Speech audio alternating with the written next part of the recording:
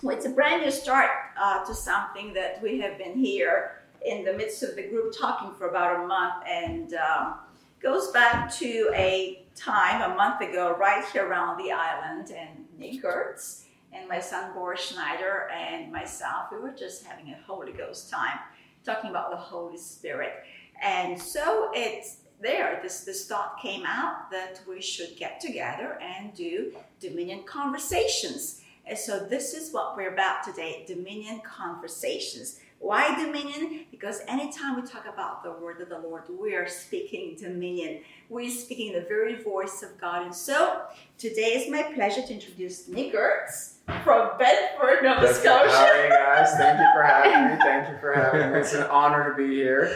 And my son Boris Schneider from right here. Right here. Point. Right here. And so here we go. So Nick has some questions from the Word that he wants to ask us, and we'll try to, as the Lord leads, not try, but He will lead us. The Lord's going to lead us, and we will be covering some topics. So, I've been reading through the New Testament. Yes. And I started with Matthew, Mark, and Luke. You guys know how it goes. Yeah. So, in Mark, just something light here, nothing too deep. Yeah. So, I believe everything in the Bible has a purpose for being in the Bible. That's right. I just sometimes can't figure out what the purpose is. And in this case, Mark 14:51, it says, basically, okay, I'm in Luke now, so I have to figure out exactly what this was, but this was the verse that kind of threw me off. Now a certain young man followed him, having linen cloth thrown around his naked body, and the young man laid hold of him, and he left the linen cloth and fled from them naked. Right. I don't know how this relates to anything that was going on here. It just seems like this little piece that was added in. Right.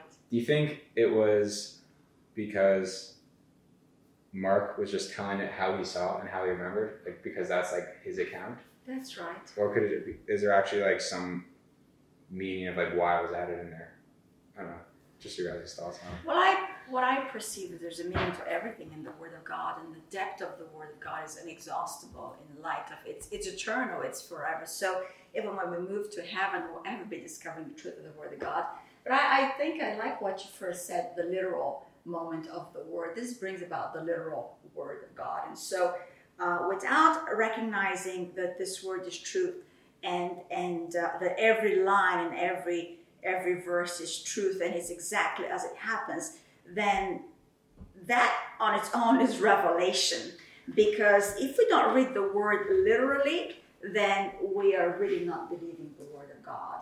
And so I believe, that's exactly how it happened. And so without going too deep into the matter, I think that's right. He was an eyewitness of that moment, and that's exactly how it played out. Right. How about you, Boris? What do you think? Yeah, I think that's essentially what it is. Again, these are all handwritten accounts of these apostles and the disciples of what they saw. Mm-hmm. And I think it really proves a testament to how literal these accounts are, because a lot of times we're seeing Jesus perform these amazing things. We're always seeing him, it's he's multiplying bread, no, he's healing this and doing that. And you kind of almost get this idea of every single moment was this amazing moment with Jesus, which indeed it was. I mean, he was, walking out God on earth. But again, there were these moments, and maybe Mark himself doesn't even know what happened in that moment. He was like, man, this is just a really weird moment. I have no clue what happened. I'm going to document it because that's what happened. That's right. That's right. Because the Word of God is really documenting the move of God. Yeah. And so, we have something to go back to and trust as a historical record. Right. Yeah. Interesting. All right. I like it. The only other thing, I guess, that from Mark where I found pretty interesting was the fig tree. The fig tree. Yeah. So this one was Mark 11:12, and it says, now the next day when they had come out from Bethany, he was hungry. And seeing from afar a fig tree having leaves, he went to see if perhaps he would find something on it. When he came to it, he found nothing but leaves, for it was not the season for figs. In response, Jesus said to it, let no one eat fruit from you ever again. And his disciples heard it. And later on in the passage, it even talks about how when they came back, the fig tree had withered and died. Yeah. I just thought it was like, I didn't understand why, if it was not the season for it, why would he have spoken to it and kind of like made it wither away if it wasn't even the season for it? Right. Like, what did, not literally, but like, what did the fig tree do wrong? Or like, what's like why? Right. I mean, some of the teachings I've heard on this, it's a really good question. Some of the teachings I've heard on this is that the fig tree represents Israel. And so going back to the Old Testament, that it's a prototype, it's a reference to the nation of Israel. And so together with representing the religious system, and that religious system was not producing. So because the word says that in season and out of season, we're to be ready to give an account for the hope that we have. And that I've always looked at this passage in that regard, that whether in season or out of season, when the master comes by, he always inspects fruit. And so that has been how I've interpreted it. Not that Jesus demanded something that he ought not to have demanded, but it was more a reflection of something not producing in the presence of God. Right.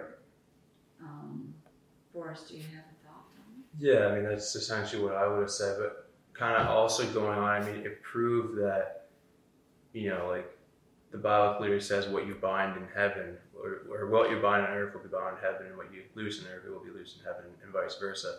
And I think this is really kind of a key moment where, a lot of times, again, you're seeing Jesus do these great things, but then also, like, when it comes to something that's not producing the fruit, and I think it kind of explains like the whole in and out of season, like what you were saying, but something that's not producing, I mean, it will get cut off from the root, and when something withers, it starts at the root and then kind of goes up throughout. And I think that's really kind of what we're seeing here is quite the literal version of when you're not producing the fruit for the master, I mean, you're going to start to wither from the ground up. That's right. Right. And could it be because the purpose of the tree is to produce fruit, and if you're not walking out the purpose of God for your life, you wither. Right. Because the source of life, knowing that we are now in the vine, right? We are in the vine, and that as we abide, as the word abides in us, and we abide, and we allow that word to produce this divine life that we now walk out, then it should always bear fruit. And if we're not allowing the abiding to take root within us, then the purpose of our life really gets twisted. And because we're people of purpose, we end up doing something that we're actually not called to do. And that's really the ultimate withering, when we're not producing that which the Lord has called us to do according to the purpose he has placed inside of us. Yeah, I think you can really tie this into how, it says Jesus is going to come like a thief in the night. Right. And we're never going to know exactly that time. So we should be ready, like you're saying, in and out of season. You're always should be ready for that coming. And there's never an off season for being a Christian. Right. I like that there's never okay, I'm going to stop for a year and take it easy, and and then just hope like in every year, like when Jesus does come back, I'm back on track and I'm ready again, kind of thing. There's no such thing as taking a break. I've always heard it saying even if you're pausing, you're not developing, you're going backwards. And that's kind of what I'm seeing through this is sure, that's quite literally a tree that has seasons, but again, you can draw from this moment that you should always be ready to produce. Together with we're planted in the tree of life, right? We're planted in the tree of life. We're planted in Christ. We're in Christ now. And that is a living tree. And so that life is ever producing. So now in Christ, we're no longer to do with surveying the weather, whether it's turning into summer now, it's turning into winter now, and we go into hibernation, we go into fruit producing. It is actually the life of God lives inside of us, and from this life, fruit comes. And of course, I think of the fruit of the Holy Spirit, right? Patience and kindness and self-control and love. And so that is always, the season is always right for that kind of a fruit producing. Right. That's kind of been the way I've navigated with that verse. I've taken it literal for myself in light of I'm now in Christ. And so, seasons on. Seasons on. All right. I like that. I also like how you talk about the call of God. I think that's something that, like, I know me, myself, and probably, like, other people have, like, often asked, like, how would you describe what the call of God is? Like, I've heard it described one time, like, it's more like, it's not, like, necessarily, like, a bullseye that you have to, like, do exactly like the bullseye. I've heard it described as, like, a picture frame. Like, you work within, like, the area that God's gifted you, and you can still make your own choices and decisions. But, like, how would you say, because, like, I know the same, like, I believe at the same time, God has, like, a plan for you. Yes. But how do you distinguish between, like, a certain set of plan versus, like, you making decisions and, like, a call of God, right? The call like, of God. Well, the way I've taken it is the call of God is to be in the Word of God. And so my primary call is the reading of the Word. Right. And because the Word of God is an eternal Word, it does not fade away. And has inherent power within it to release life in me. That as I abide in the Word, going back to the abiding, as I allow the Word to abide in me, it's producing fruit. And that is the fruit of knowledge, which we call wisdom, divine wisdom. And so as I'm abiding in the Word is renewing my mind, and it's conforming me to the mind of Christ. And the mind of Christ knows exactly what I'm called to do. Yeah. So for me, I take it more from a different perspective, not so much of a framework in terms of it's a little bit looser than the bullseye.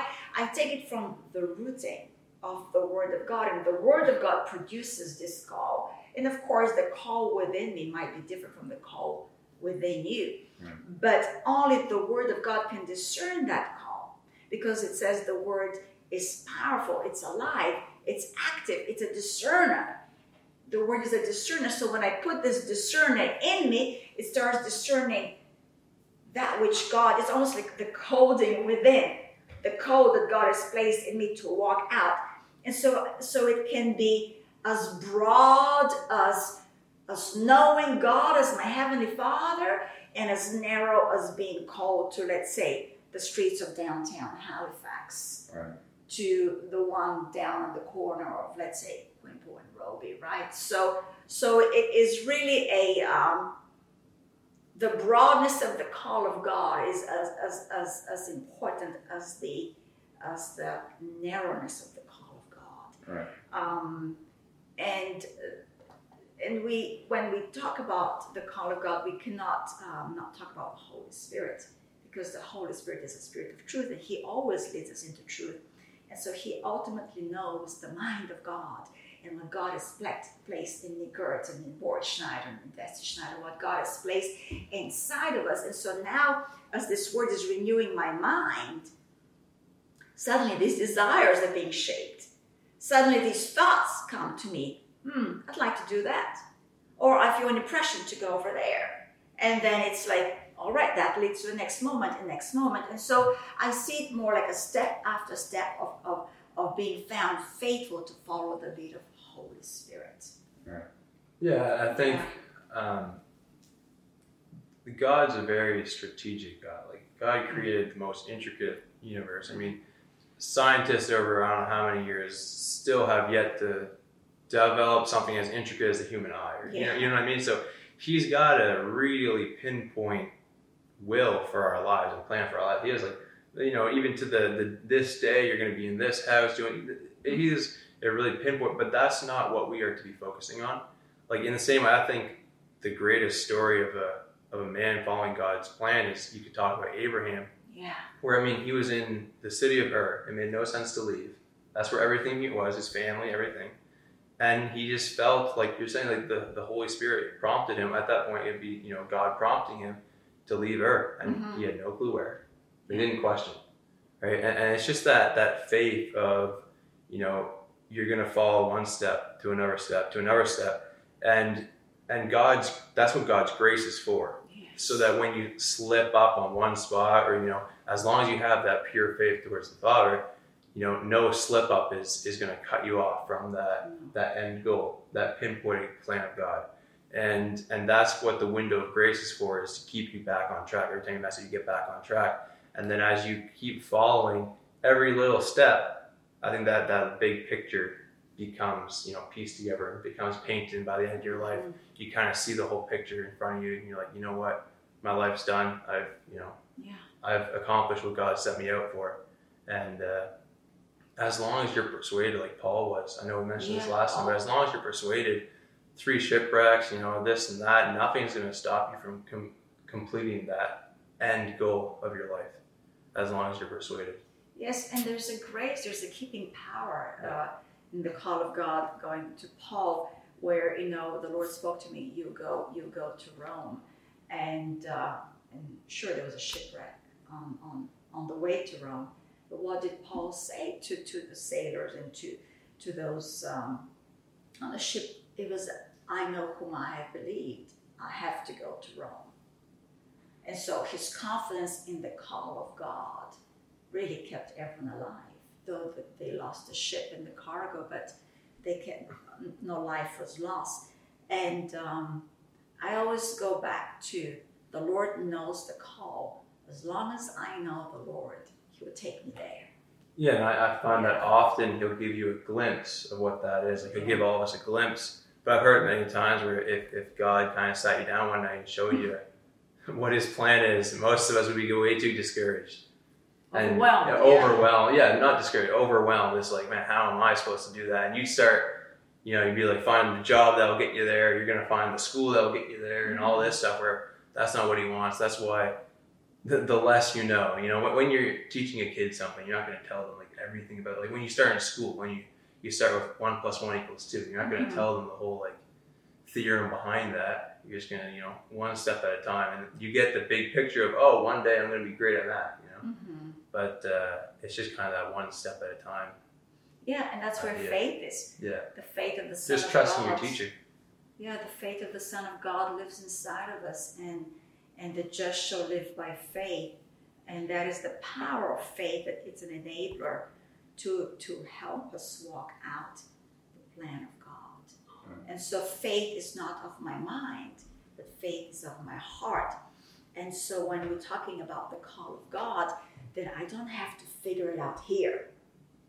So often we try to figure out here too. That's really where we try to pinpoint what exactly it is, but it's of your heart. And as we follow the lead of the Holy Spirit, and we allow the Word to be working in our hearts as we believe the Word of God, we are assured that we will do the call of God. And just like Paul at the end of his road, he said, I've finished my course, I've run the race. Now there's waiting for me a crown of righteousness. And I always go back to, did Paul know what he was called to? Yeah, God gave him general ideas that he was called to preach His word. He's called to the Gentiles, but he didn't know he was going to go to Iconium. He didn't know where he was going to, his different journeys. And yet at the end of the day, he fulfilled the call. And that's the assurance, is the Holy Spirit has sealed us and has become now a guarantee that we will walk out this inheritance. Right. Yeah. Cool. I like it. There's peace in that. Yeah. Versus like, I'm going to have the call. I think I'm missing the call. I'm going to miss the call. Yeah. My life will be wasted. There's actually less pressure in that. Less pressure. Because it's one moment at a time. And this is part of the call of God. This is part of, here we are. About a month ago, we had this idea, and then we're doing it now. It's all being orchestrated by the Holy Spirit as we believe and make motions towards it. And we have a mic and we have a crowd. This is great, honestly. It's good stuff. Those were kind of my questions that I had while reading. Yeah. Do you have time for another question? Oh my, yes. Oh, yeah. Perfect. The other question I had was not necessarily about what I was reading in the Bible, Yeah. but maybe you could help me understand where I can find the Bible. Mm-hmm. It's about kind of respecting authority. So I was thinking, it kind of sparked from give to Caesar what is Caesar's, give to God what is God's, Mm-hmm. and not necessarily what that actually could mean. Mm-hmm. But I was thinking how, for example, in China, they are not allowed to, like, when government's tight like that, and you're not allowed to gather as Christians, or to, like, how do you still respect the government authority but still follow what's in the Bible, if that makes sense? Well, I go to Paul writing to Thessalonians. I just read it yesterday.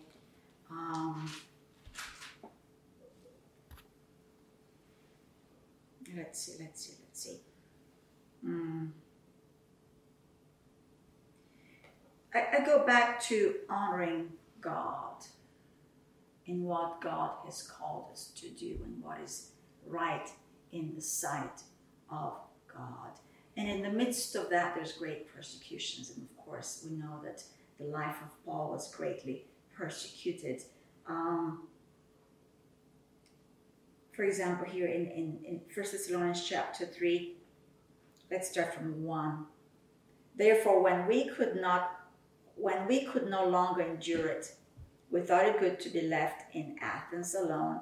So what he's saying is to the Thessalonians, we really miss you. Like, we really miss you, and we really want to come see you.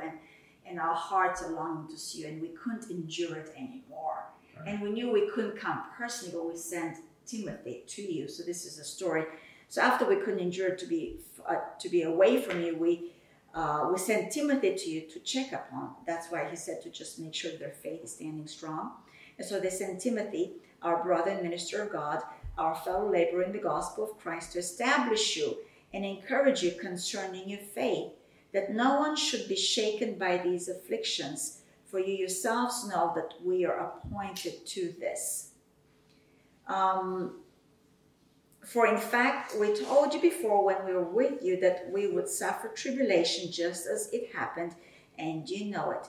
For this reason, when I could no longer endure it, I sent to know your faith, lest by some means the tempter had tempted you, and our labor might be in vain. So here, he's talking to the church in Thessalonica. So obviously, there would have been some sort of an authority there to be in opposition to the Christian faith.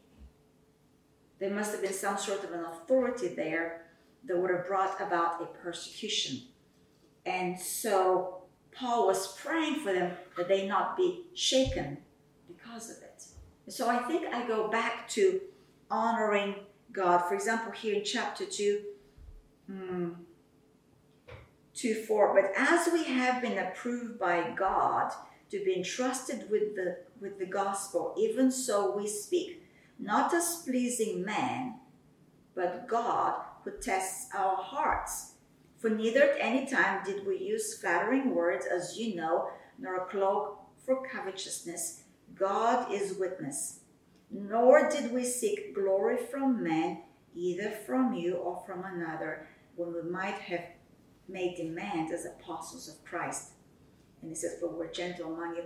What I look at this is that when we know that we live life before God, and that God is our witness of what we do, then my honor towards what has called me to do, to be a witness for him, overrides all. So that goes with living an honorable life towards God in my relationships, because my life is to please God and not to please man. Right. And so then I look at the ultimate authority that every knee shall bow to is the Lord Jesus Christ. And so that for me sets the perspective. I heard someone say when you start being divided in your heart is because you haven't prioritized your life. So when we become doubtful, is it this way or that way? It's because we don't have a focus. Right. And so when my focus is God and I live to please God, then I find that everything lines up. Does it make sense? It's a bit of another kind of a way to come around to it. Right. So it's not about being a rebel to earthly authority, but it's about obedience to the heavenly vision. Right. Like Paul told King Agrippa, I want to be found obedient to the heavenly vision. So he was in prison for his faith. And he's standing trial, and he says, "You know what? I have to be found.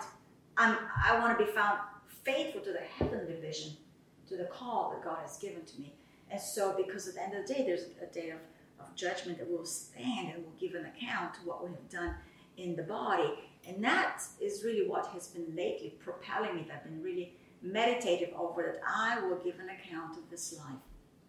And should Jesus tarry and I live another 100 years, that goes like that, like a vapor, the Word of God says, and I will give an account. And so then everything becomes prioritized to honoring God. Right. I guess when you think of it like that, then it's like no issue. No issue. Because we're called to persecution. Right. I just read here, Paul says in chapter 3, verse 9, you know that we are called to affliction. We're called to persecution. And earlier he said, I live to please God and not man. Right. Yeah, I think, I have a couple things to say, but start with, like, at the end of the day, like you're saying, you're going to stand before God, you're not going to stand before the Canadian government or something like that, right? So every move you do is going to be first in reaction to God, that holy fear. But and also persecution, government persecution of your faith will be always vindicated by God. Yes. Like, and I say that because, like, let's say we look at Peter. I believe it was Peter who was jailed and had all the believers praying for him. That was Peter, right? That's right, Peter. And he was in jail, and an angel came in and loosened the chains off him and walked them out of that government prison. And again, this is not coming against the leaders or coming against the authority. Instead, it is showing that the kingdom of heaven has a greater relevance in this world. And also, it kind of comes to the verse that you always hear: honor your father and mother in the Lord. And that, like, your parents are a symbol of authority. So what in that verse, it's saying, obviously, you're to honor them in the way that the Lord sees fit. And that is, in the natural way, they treat you good, you treat them well, and then you'll have long life through that. And in the same way, you can kind of say the same about your government, where, you're always to be praying for your leaders, no matter what end of the spectrum they're on. But at the end of the day, you're to do it as the Lord sees fit. Mm-hmm. It's kind of to honor the Lord. Yeah. You always are out to honor your government. Christians should not be out bashing the government. No. They shouldn't be doing that. They said they should be praying for the government. That's right. And however, there is a time where you need to stand up for your own rights. You got to stand up for the kingdom of heaven. That's right. And I believe that time is right now, where you really need to stand up for the rights, the God-given rights. And be a light. Yeah. Be a light in a dark world. Yeah. Because the word says that we are a light that's set up on a hill, and we're not to hide under the bushel, right, under a basket. And I think this is the hour to be a bright light. And we cannot be a bright light without the persuasion of the Word of God. Right. Without the Word of God having the primary voice in our lives. Because the fear of man is palpable. Yeah. Intimidation is great in the world. And the Bible says that, I believe John, in his epistles at the end, writes that the whole world is in the sway of the wicked one. And we know the sway of the wicked one is fear. And so fear is intimidation, of course. And without being persuaded that the Word of God is truth and it's literal, going back to it being literal, then we'll be shaken and we'll go into what is the right thing to do here? What looks like honor? And so for me, I honor God above all, settles all arguments. I honor the Word of God above all. I honor truth above all. And truth is defined by what this Bible states. And that is really the ultimate liberty. And Paul in Galatians talks about standing in the freedom that we now have in Christ. And of course, that refers to walking out the walk of the Spirit and not fulfilling the lust of the flesh So when we're led of the Holy Spirit, we'll always walk out the perfect will of God. It will always be an honor to God. Right. Yeah. Mm-hmm. So then it's I don't have to like chop it down to this. In this instance, I do that. In that instance, I do that. No, the freedom is to be led by the Holy Spirit, and He will always lead us the right way. Yeah. Awesome. Thanks. Yeah. I like that. That's it. Anything else? Just trying to think. There's so much. There's so much. There's always something. Yeah. Well, we can wrap it up for today. Yeah. Unless you have something that's... I don't know. Like, what about being led by the Holy Spirit? Oh, being led by the Holy Spirit. That would take That's a lot, isn't it? Yeah, but that's an awesome one. The leading of the Holy Spirit is really pretty much based on the working of the Word of God in your life, because the Word says that the Spirit of God was given to us to bring to remembrance the word of Jesus. Right. So the primary function of the Holy Spirit is to bring to remembrance the words of Jesus. And so when the words of Jesus are being brought to our remembrance, which we know Jesus did not speak of his own accord. He didn't speak of his own authority, but he spoke as he heard the Father speak. So we're talking about the counsel of the word of the Lord, that when we have an abundance of the word within us, we're giving the Holy Spirit greater liberty to lead us, because our skillfulness in the word of righteousness enables him to lead us in a righteous way, because he always leads us in righteousness. And so for me, the answer to being led of the Holy Spirit is having an abundance of the word in my heart. Because the word, going back to what I said earlier, is a discerner of truth. And the Holy Spirit is the Spirit of truth. And Jesus said, my words, they're spirit, and they are truth. So Jesus said his words are spirit, and they're truth. And so the Holy Spirit is the Spirit of truth. And we know that his word is truth. And so that's how he leads. He leads through the word. And sometimes it's not even just a verse you hear, it's an inclination. But because there's so much word in you, the inclination is so easy, and you don't need to do the chapter and the verse, you just know which way to go. That's the safest place of the lead of the Spirit. All comes back to the word, eh? It always all comes back to the word. Back to the word. There's no shortcut to it. I think the real key to that, I mean, you can read books on how to listen to the Holy Spirit and all this stuff, and some of it might help you, but I think really what it comes down to is you need to do your part of filling yourself with the Bible. Yeah. And then at the end of the day, you're just following peace. You follow peace, and it's usually really easy to recognize when you make a mistake, because you go home that night and you're thinking about it. You're like, oh, I shouldn't have done that. Yeah. Like it's usually very easy to spot a bad kind of choice, and then again, that's what God's grace is for. Because then the next day you're like, okay, well, today's a new day, and we're not going to make that mistake again. And you just keep realigning yourself to follow that peace in your heart. And again, you always fill yourself with the word. That way you know what true peace looks like, and that's kind of what you're following. Because conviction is really important. Yeah, right. You need to have a clear conscience. You need to have that clear conscience. Yeah, conviction is part of how he leads. Conviction is that inward witness, and conviction is not always in terms of you've messed up, but it's conviction of this is what's right. Yeah. And if we do miss it, then we have the Holy Spirit that leads us into truth to identify that, and we make a turn. And the way we really make a turn is renew our mind by the word, so that we'll be not susceptible to that moment again. Yeah. You guys heard it here today first. It all comes down to the word. All right, go read your Bible. Get yourself the word. All right, this is where it all happens. That's it. The beginning and the end. But that's what Jesus says. I'm the Alpha and the Omega, right? The beginning and the end. So that's what Dominion Sonship is about the teaching of the Word of God. So thank you for joining us today, and we trust that we can do this more often, and you can join us. Be blessed. Praise God. Thank you. Thank you.